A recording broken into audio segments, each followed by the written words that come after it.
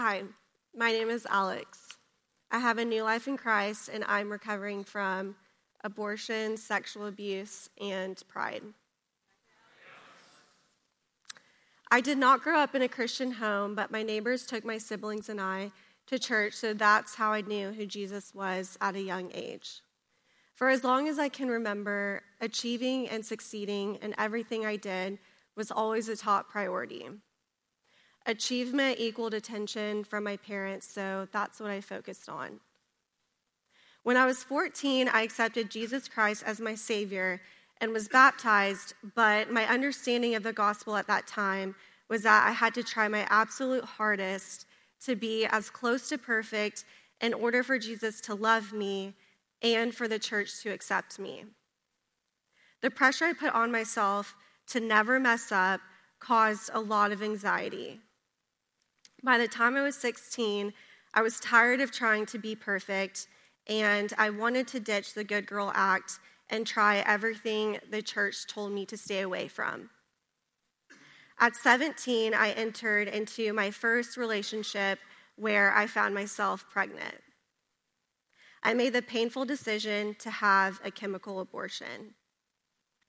My abortion destroyed everything I believed about myself, and it created a barrier between me and God. It brought deep feelings of shame, guilt, and regret. Shortly after, I left for college to attend my dream school, the University of Florida. I thought, wow, God is giving me a second chance at life. I won't mess it up this time. That didn't happen. My college experience was filled with darkness.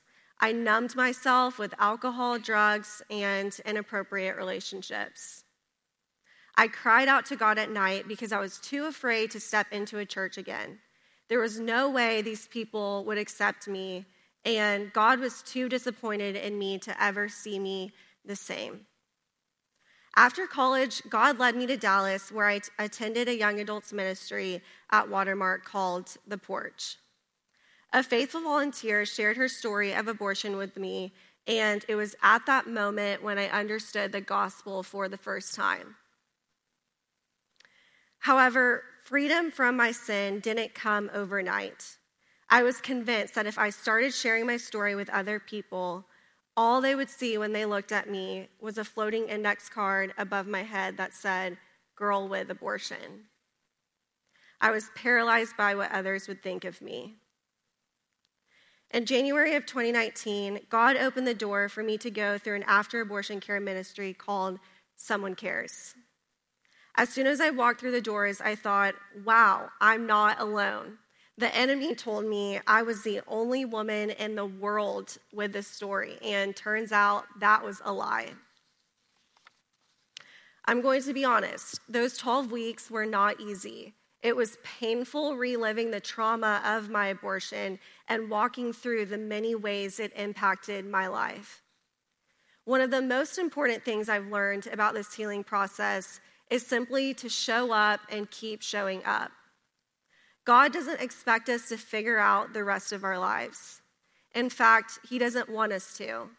He wants us to be obedient in taking the next step He puts in our path. So, week after week, I showed up, I cried some more, I trusted the leaders and community of women in the room, I shared my honest feelings, I mourned the loss of my child, a decision that I made, and I understood God's grace for the first time in my life. Did God's heart break when I made the decision to end my child's life? Yes, it did. However, when God sees me today, I know and believe He doesn't see my abortion. He sees me as His daughter who He created in His image. 1 John 1:9 says, if we confess our sins, He is faithful and just to forgive us our sins and to cleanse us from all unrighteousness. God sent His one and only Son, Jesus Christ, to die on the cross for all of my sins, including my abortion. God healed my heart in a tremendous way but little did I know he had a lot more work he wanted to do. It is normal to want difficult situations to end in a perfect bow, wrapped perfectly with no errors. I thought my life would look close to that after those 3 months, but it didn't. I felt a presence of steady sadness, and I believed I was clinically depressed. I went to a doctor and told him why I felt that way. He said, "Alex, you are not clinically depressed. You are situationally depressed. You finally allowed God to open the Pandora's box to your childhood trauma. So it's normal that you're going to feel waves of sadness.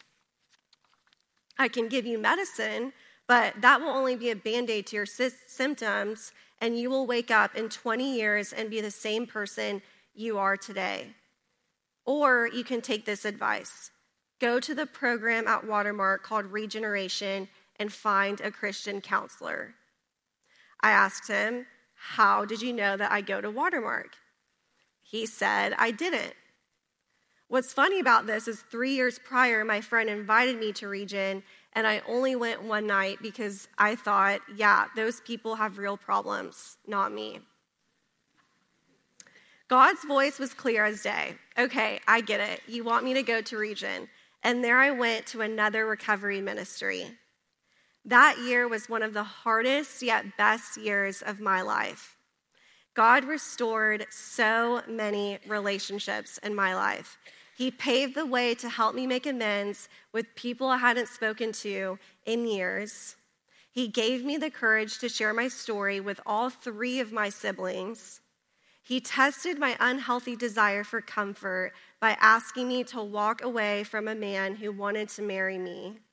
And 2 weeks before I commenced, when I thought this time things would end in a perfect bow, I was sexually assaulted by a man from my past. In God's kindness, he quickly opened another door for me to walk through another recovery ministry at Watermark called Courageous Hope. I knew by this point if God was asking me to do something, it was because he cares for me and he wants to heal the depths of my heart. It was in God's perfect timing that he revealed that incident was not isolated. There were other situations in my past that I had blocked out of my mind in order to survive. God taught me one of the most powerful things about him during that season. His character is unchanging. While there are horrific things happening in the world that we can't possibly reconcile in our brains, God remains the same.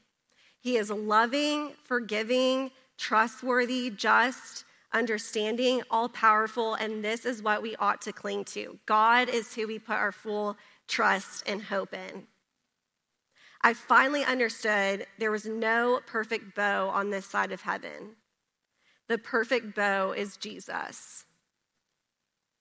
After walking through these recovery ministries, I asked God, now what? It was time to start sharing the good news with others. As soon as I heard Watermark had written their own curriculum for an after-abortion care ministry, I knew I wanted to help. I couldn't believe it. The church I attend is not only preaching on stage about caring for women with a story of abortion, but they are following through with action and being the hands and feet of Jesus. As Christians, we cannot simply tell women, if you've had an abortion, God loves you, he forgives you, and then leave them on the curb to care for themselves. We as a body must care for one another in every struggle and sin.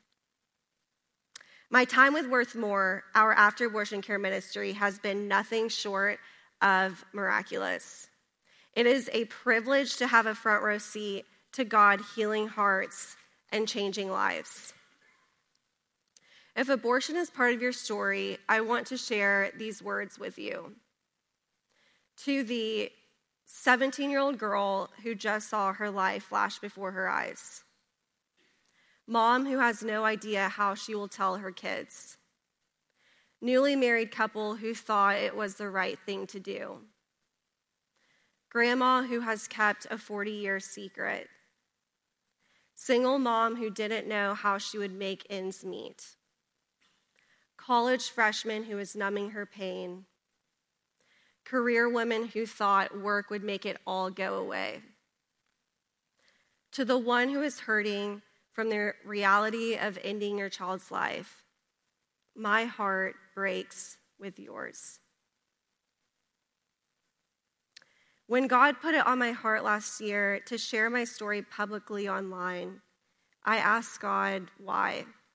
Why are you asking me to do this?